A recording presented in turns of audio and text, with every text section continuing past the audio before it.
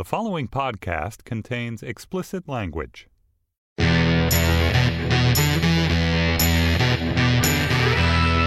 Hello and welcome to Sex Lives, the New York Magazine sex podcast. I'm David Wallace Wells, and with me today are Maureen O'Connor, New York sex columnist, and Allison Davis of The Cut. Hey guys. Hey David. Welcome back. On this episode, we're going to be talking about loud sex. We learned last week that according to complaints to the city's 311 line, Brooklyn has the loudest sex of all the boroughs.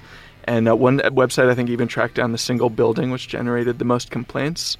Sort of weird to me who's complaining about hearing their neighbors fucking anyway.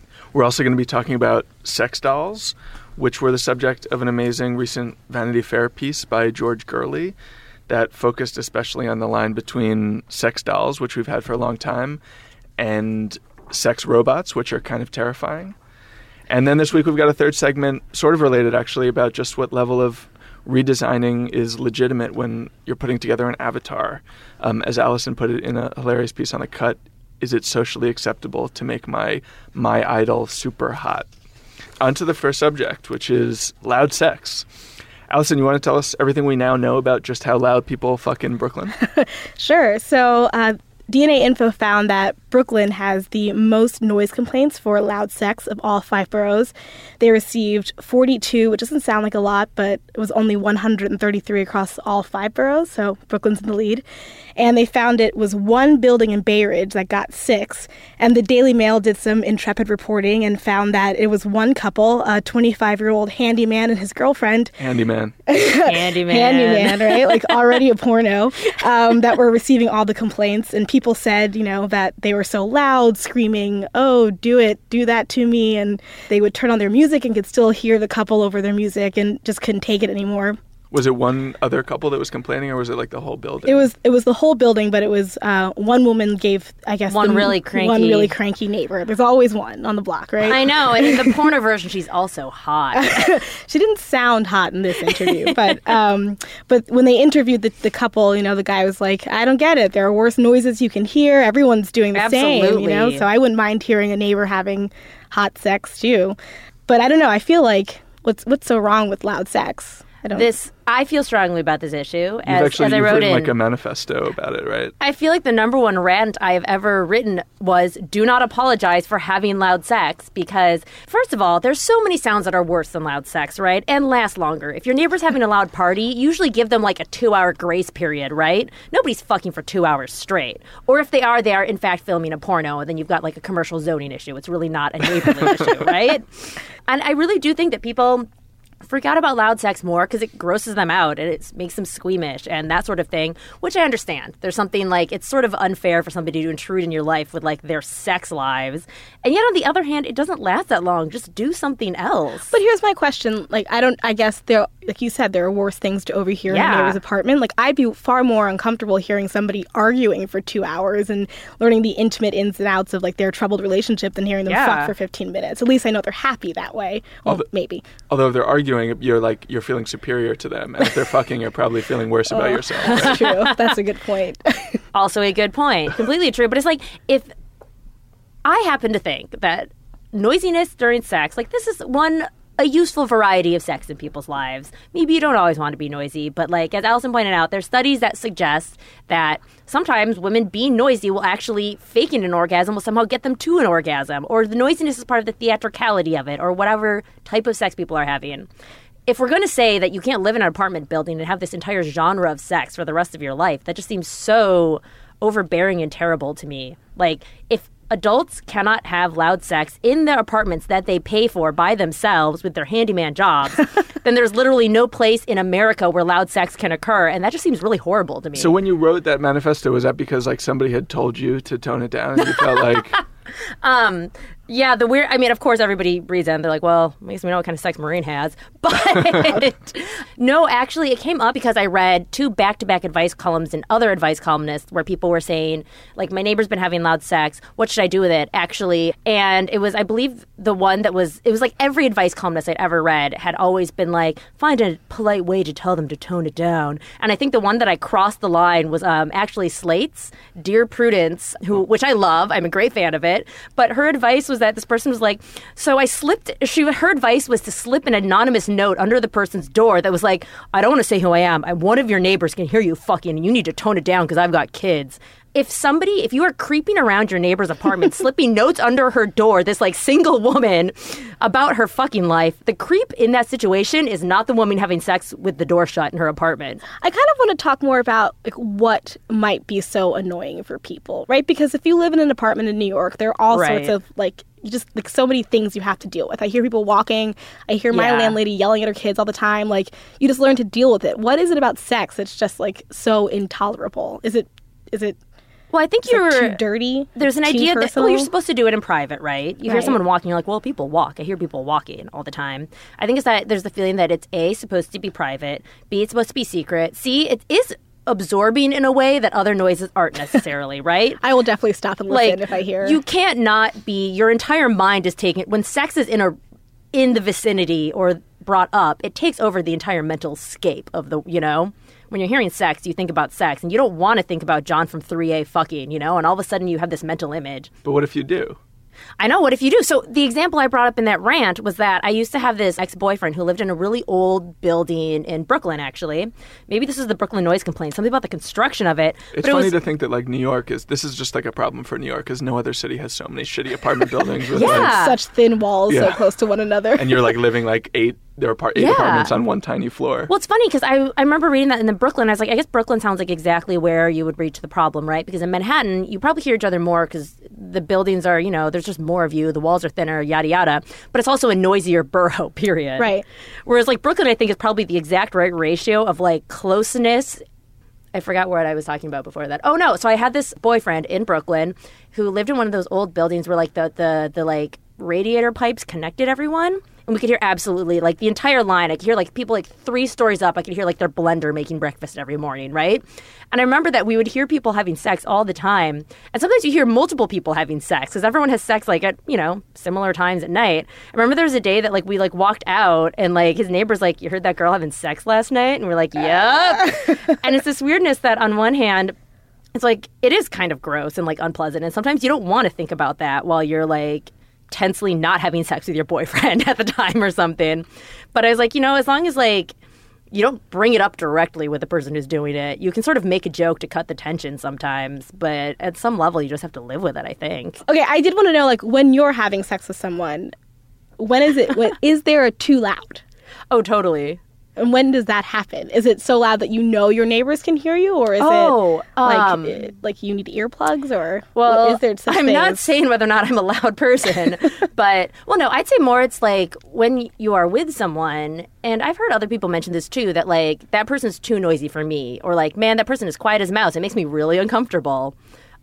Which is worse, would you say? I think, I guess it depends what you stand with, right? Obviously, if somebody's like, I require complete silence and mind focus, they're not going to do too well with a screamer. I think it's about the dynamic between the two people, right? I also do think there is a stigma that people assume, like, if you're being that loud, you've got to be faking. Yeah. Well, at some level, that's true. Like, there is a loudness level that is not right. I mean, that feels wrong. Yeah. That sounds like murder.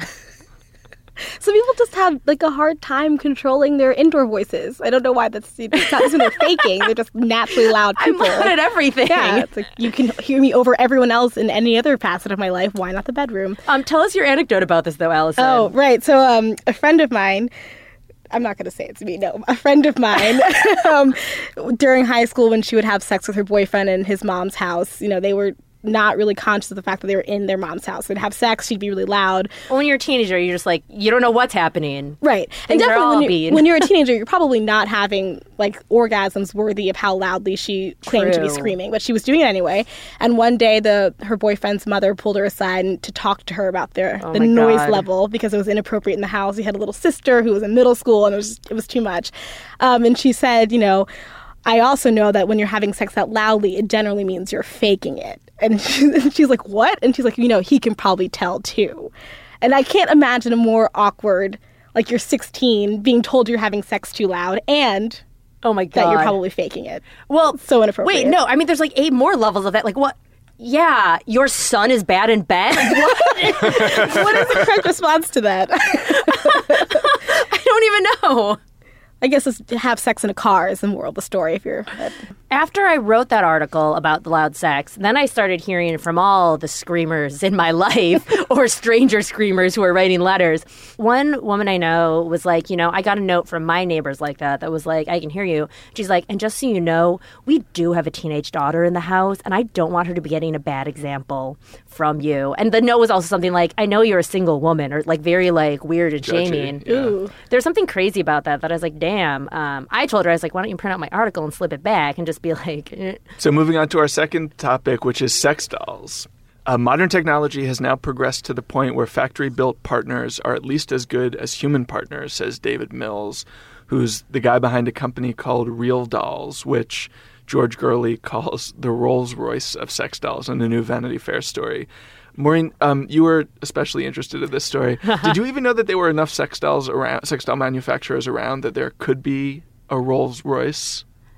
In fact, I did. You did? But the reason I know this is the funny thing, and this was an amazing article, that one thing George Gurley did so well was that he traced the sort of fascination with building these sort of custom-made synthetic women throughout history, dating back to like Pygmalion, this sort of ongoing fantasy of being as lifelike as possible without actually being alive, which is such a strange thing. And in fact, the funniest thing about these dolls is that they actually have like better PR than like so many B-list actresses in America. Like there's this article. There are multiple photographers who have done, ginormous photo projects about these. There's multiple documentaries. There's the feature film, Lars and the Real Girl, which was the first one that I think cast a real doll as Ryan Gosling's, great love with interest. A mannequin. Yeah. Yes. It's to the point that some of the biggest aficionados of real dolls actually have these giant online followings. They are like celebrities themselves. There's this guy, Dave Cat, who's this goth guy who believes he has Asperger's and is deeply in love with a doll. And he's been in so many documentaries now. HBO's Real Sex did a segment on it that he is famous, all on his own too. There are dolls the doll that was cast opposite of Ryan Gosling, it has her own little fan page and followers too. So it's so interesting to me because on the one hand, it's fascinating that people are so obsessed perpetually throughout history with creating these sort of fembots or these almost woman, not women. And also interesting that I'm like, are these just major bait for art directors and photographers? Or, this incredible fascination with the idea of men who would like to have sex or even some sort of fantasized pseudo relationship or a relationship unlike those we recognize as relationships with dolls. Well, that's the big question for me is are these people interested in having sex with women and a doll is a good substitute, or are they actually interested in having sex with robots because they're weird sci-fi geeks and they're into that? I don't know. Well, I'm thinking of Lars and the Real Girl and how it was an emotional crutch, right? He just had difficulty with intimacy, and so he learned through the fake girl how to love a real woman. And is that maybe what's happening here? I just need to believe that that's true, to be honest. And then at the end, when he gets over it, he has to drown the fake girl, which is so dark. Isn't that how that one ends? Oh, yeah. I forgot about that. He did have to kill her in order to date a real woman.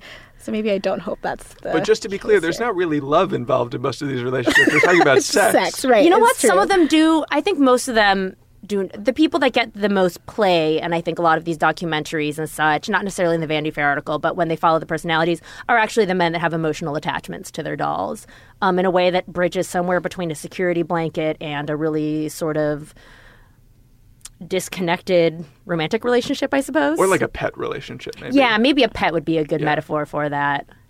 How? I'm so sorry. How is a sex doll like a pet? Well, you lug it around and I don't know. You fantasize that it has feelings for you and it doesn't. Oh, okay, yeah. Maureen, you circled this great quote from the article from the evangelist of the dolls who said, "Women have enjoyed sex toys for 50 years, probably 5,000 years, but men are still stigmatized, and we have to correct that. I want to be the Rosa Parks of sex dolls. Men are not going to sit in the back of the bus anymore." Pretty amazing. I mean, quote. You hear this all the time from men that they're like, women have all these toys and we've got nothing. We are deprived. And you're like, well, other than the millennia in which women were human chattel and thus sex toys to you. What more do you need? I know. You're not comfortable with the fact that you were just raping and pillaging for millennia. It's a good point, though. Men shouldn't be stigmatized for wanting to use, a fleshlight or a sex doll, right? But the whole point of this, you want to have your own autonomous pleasure tool, too. But I as think the whole male. point is that they already have enough autonomous pleasure. They have so much autonomous pleasure that they're allowed to create a completely non-autonomous pretend woman to have sex with, and it can be a giant industry. I don't see men as being in any way sexually subjugated and in the back of the sexual bus. Oh, I agree with that. I think they've had the sexual upper hand for and continue Yeah. to. But I think if we're being open-minded and sex positive, and people want to experience pleasure in different ways, Yes. and with people and with not with people and with machines, Yes. and like women have those options too. So maybe men should also be allowed to. It is, I think, a little trickier when you have glassy-eyed, inanimate women who can't. Yeah, I mean, I'd rather if as your main sex toy, but well, if one would want a pliant, non-responsive female-like object to have sex with, I'd much rather have them be doing that with a mannequin than with a real woman. I mean, if that's the way you want to be having your sex life. I know, I do think it's true that, like, sex causes huge amounts of anxiety for so many people and huge amounts of misery for so many people. And if spending $7,000 on a real doll is like the thing that relieves their misery, that makes sense. You know, like, okay, fine. That doesn't hurt anyone directly, at least. Does $7,000 strike you as a lot or a little?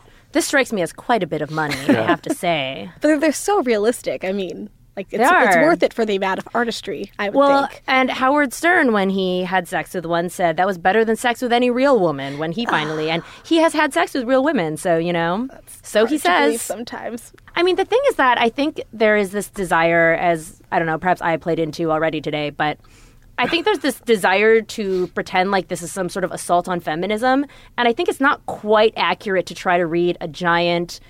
There obviously are huge gender dynamics at play, and yet I don't think it's accurate to say that guy has sex with a doll that looks like a lifelike woman. He probably hates women, or he wants a really pliant woman, and maybe some do, but I don't think that's. You think it's more likely that he's I just think that- terrified of women? I just don't think that you can really extrapolate somebody's feelings about relationships based on this one very, very sort of unusual idiosyncratic thing. And I think when in George Gurley's article, he points out that there are some people that don't have sex with their dolls, just like to cuddle with them. There are some people that just have dolls. There are some people who are, you know, like Dave Catt in the other documentaries, who says, well, I think I'm, you know, really on the autism spectrum. I don't know how to be around people, but I kind of want to have sex. So I think that there's probably a huge variety of what would motivate somebody to sort of put down $7,000 to get this extremely lifelike experience.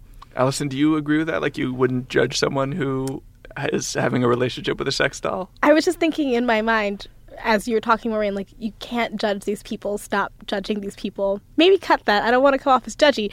But it's hard not to, because I just don't understand.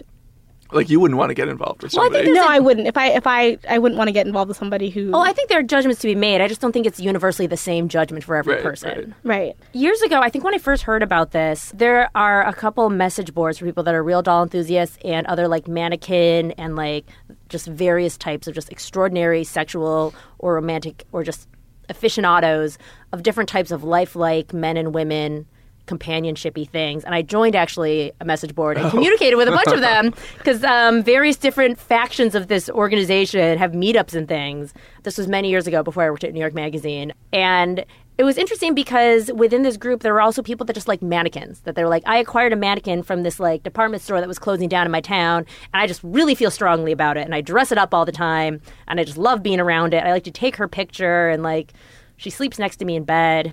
And there's some kind of, you know, something that makes people really like that. Well, you were also talking before about there are like real women they're based on, right? So you can. Yeah, some of them are. Yeah. How weird would that be to be like the model for. Well, porn stars do that periodically, you know, that they'll sell their like the model of their vagina yeah, or whatever. The fleshlights. And I guess it's maybe kind of an honor or like a little bit flattering if someone's like, I really want a doll made out of you. Well, the strange thing when I was thinking about this was that I was trying to think of examples because there are so many examples throughout, you know, you think of like Pygmalion or you think of like the Fembots or all these sort of movies and fiction dedicated to people who built the perfect woman to marry her, to have sex with her throughout like literature. And I was trying to think of when something comparable has happened with somebody building a man. And all I could think of was, say, like a Frankenstein monster or like a Manchurian Candidate. And I was like, I guess you don't see them being built for sexual purposes the same way when it's men. I think there was a moment in American Horror Story Coven when Emma Roberts goes to the morgue and she puts together like the zombie boyfriend, like the ultimate zombie boyfriend. Let's make them from all the best parts of the Yeah. of the boys, yeah. But that was really kind of about lust, right? Because they were like, oh, these calf muscles, this guy's torso. It was like very looking at them in a disembodied way. But then I think they just put together the one guy. Like I think they just put together the guy that the one girl had a crush on. I don't think they actually built their... Oh, no, it was a bunch of different parts because I remember he had someone else's tattoo and that really freaked him out. And he was like, that's not my arm. That's like my frat brother's arm. What's going on? You always see the sort of like sexual fantasy person gets created by science, like in like weird science, or even in Battlestar Galactica, it starts with the outrageously hot woman is the first one you realize is a clone and a replicant and she's like incredibly dangerous. And it's always a sort of like sex bot woman. Right. We have, and this weekend Ex Machina is opening. Yep. Right? That's the same kind of idea. She's the AI woman. Yeah, and I guess it's, kind of thing. If you think that, if I'm trying to extrapolate some kind of like lesson about what I don't know, how we view women or how we view sex, it's funny that the fear of like, it's like the uncontrollable perfection. And like if the woman was so perfectly sexy, she would be as dangerous as possible. But also icy. I mean, that there's some, like, in all those versions, like the iciness of the woman, like the inhumanness is part of what makes them attractive. No emotions, basically. And it's interesting you mentioned replicants, so I was thinking of Blade Runner, which I guess there's some like dispute over whether Harrison Ford's character is actually a replicant or not. But if he is, he's like he's not icy at all. He's like a rough, like, and like he's like a sex symbol, Harrison Ford, especially in that movie. So I guess that is like a... I guess so. I remember watching Battlestar in the moment that I realized that all the clones weren't going to be outrageously hot, that I was like, what? Come on. Like, she's perfect. Why did anyone clone that guy? Do you think of RoboCop as hot? God, I hadn't really thought through that. No. That's sort of, I guess so. Well, he's like right? muscle bound at least. But you know, his hotness isn't for the purpose of sex. His hotness is for like battling people, and that's why he's strong and powerful. Same with Terminator, right? It's not so we can like to save. But you can imagine both of those characters being like characters in a what do you call, like, when they have fan fiction that's sex based? What's that? Oh. Fan fiction, I think. Yeah, just fan fiction. Yeah. That's your fanfic. Like, the RoboCop meets Battlestar. Actually, like a Terminator fanfic would be pretty enticing. So RoboCop fanfic. I haven't seen like I think I've only seen the first Terminator. Does he never like get together with Sarah Connor? Yeah. No, never. Nope. That's because it's not sexual, you know. But in all the movies we cited about fembots and female robots, did they get together with their... Oh yeah, Weird Science was like she was built for that purpose. Yeah. So yes. Huh. So talking about how to build a perfect sex object, Allison, you wrote a great piece this week about whether it's right or how right it is to edit your own image when you're building yourself online. The avatar thing that you were talking about was actually called My Idol, which I had not heard of before I read your piece. So maybe the first thing is... Oh, you called it up. Yeah, Maureen's showing it to us on her phone. That's not even the best one. I know. I mean...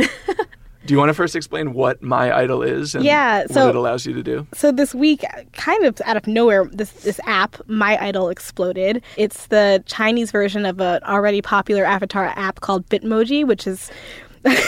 just little like avatars you send around with stupid messages. But the Chinese version, My Idol, is 3D, fully interactive, little mini versions of yourself that you can post on Instagram or Twitter. Or Maureen is looking at mine and laughing so hard. It's distracting, Maureen. So sorry. If any reader hasn't seen it, you just simultaneously, oh my God, I can't even speak. Give yourself the 360 experience. But you can send them in iMessages. You can post them on all social media. So people have spent this week posting versions of themselves. The thing about the My Idol is they all kind of look like Bratz dolls, I think. What it does is that you put the phone in front of your face, it scans your face, it pastes your face into this three-dimensional like dancing person.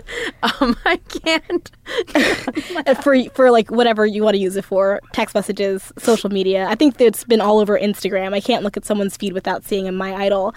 But I think they're really creepy looking. But the whole point is you're making yourself in your own image. So you can adjust it to be you, but then it's like, do you make yourself a little bit hotter? You know, like, do you make your boobs a little bit bigger and your hair a little bit longer? Well, why not go a lot hotter, a lot bigger? Because Well, you don't then want you people to become call, unrecognizable. Yeah, you don't want people to call you out, and you really don't want your avatar to be like Hotter than you. so much prettier than you. I know think that everyone's like, hurts. I've seen the hotter version of you, and it was your avatar. Bit But isn't that just emoji. like life on social media? Is like your hottest versions of yourself is the thing that's out there? It's true. But Getting you- your selfies right. I feel get yourself, but you want it to be like just like a few degrees away from what you look like in real life, right? Well, you want Because people to be you're- like, that's just like Allison. Her bod is like that. Yeah, exactly. Her bot is just like that. My idols. I think the biggest compliment when it comes to the avatars is, oh, you don't do yourself justice, because then you're like, oh yeah, no, I'm prettier in real life than I am. Who's prettier in My Idol or Bitmoji than they are in real My life? Bitmoji is so much better looking than I am in real life.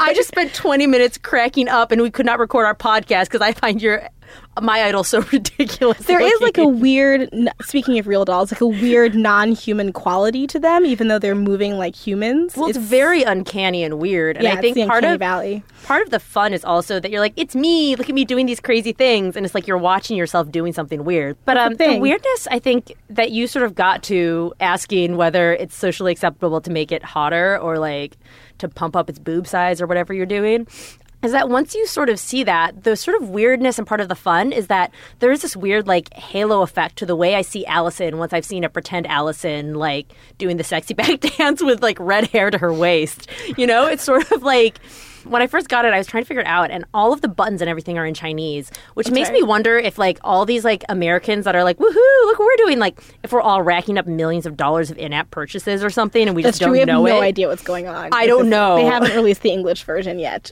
Your My Idol is already like a pop star in China, actually. It might be, yeah. Yeah, That's- she's actually really like good at the selling out sexy back dance. stadiums. But is that like, you know, so when I was first figuring it out, I was like doing it, I couldn't figure it out. And so this friend of mine was like, here's how you do it. And he was sending it to me.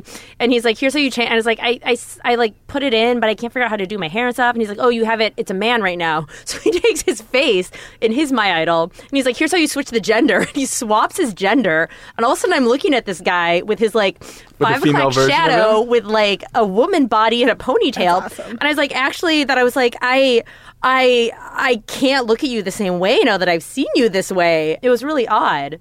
Yeah, and then once I finally had mine going, all of a sudden I totally did notice it. Like, you know, I would send like a cutesy one to like somebody that I like have no, you know, you communicate with people the way you communicate normally, but through it. So like if there's somebody I'm flirting with, then I send them like my idol doing something sexy, and then all of a sudden it's like, am I sexting with my avatar? Yeah, you are. And I totally was. I sent a flirty one just now, and it felt a little weird, to be honest, because it's like I sent a little virtual sex doll across the transom. Yeah. Straight from like the hell mouth of the Uncanny Valley out there into the world. And how was it received on You the know- other side of the valley? His response was, I really hate those things. They scare me. So I think the moral is like you can try and make your My Idol as hot as you want to, like the hottest version of yourself, but they all look terrifying. Like But there's just no. Do you have any of these like hang-ups about like sending a selfie? Like, would you ever see a selfie that made you look too good and you were like, I can't send this. It's like it's too flattering. You know, no, actually. There's no such thing as a selfie that's like a too flattering selfie. So these rules only apply when you're doing with like a virtual. Yeah, I think doll. there's like a weird kind of when you're building your avatar, when you're in control with a selfie. Like if you look that good, it's an accident. That's like a complete accident. If you look better, that much better than. But it normal. also really I'm happened. getting it a also lesson really about your happened. self-esteem, Allison. But when you're building this avatar and you have complete control and you make it look like your like Heidi Klum self, I don't know. It feels like a little conceited. Well, I think the strange window, and I actually kind of disagree. I do think there's such thing as a too hot selfie. What? Because the key is that I think when you see someone else's hot selfie, it's fascinating because it's like watching somebody put on their makeup in the mirror and you just like, you can see what they like about themselves, what they don't like about themselves. You know that, oh, that's the face that you think makes you look hot. And there's something sort of embarrassing about seeing the things somebody else finds uber hot about themselves, you know? It's like watching somebody like endlessly primp in a mirror, that it gets a little like almost intimate seeing like, oh, that girl like really wishes her eyes were big. She's always like got her eyes popped wide open every time she takes a selfie. or whatever. There's something sort of like overly revealing, I think, about a too hot selfie. Is there something revealing about a too hot avatar? I mean, that is just way too revealing. It's too much seeing just like what your like fantasy version of yourself is. yeah, and then It's you're so- sending it out there on social media. I think it's kind of like, Yeah. it makes me uncomfortable. So what- No, personally. yeah. What did you settle on? How would you describe the avatar that you felt comfortable? So I've been Which alternating Maureen between. cannot stop laughing about. I'm alternating between two, which is like a Shrekified version of myself, and like someone said, "Wow, you look really cute as Shrek." I thought that so too. somehow I stumbled upon the hottest version of myself, which is as Shrek. So Actually, I was really afraid that I was like, what if Allison thinks she looks hot as Shrek? I better not tell her that looks like I Shrek, kind because of maybe look she's doing hot as Shrek. So there we go. Well, I think we know who your ultimate mate is going to be. Somewhere out there is a man with a Shrek my idol, and he's there for you, Just waiting Allison. for me. That's great. So we've been talking about My Idol and how to manage an avatar that's as flattering as can be without being too flattering. And that's it for Sex Lives. Thanks so much for listening, and subscribe when you can. Our producer is Tim Einenkel. Thanks also to Laura Mayer and Andy Bowers at Panoply. For Allison Davis and Maureen O'Connor, I'm David Wallace Wells, and we'll talk to you next time. Thanks for listening.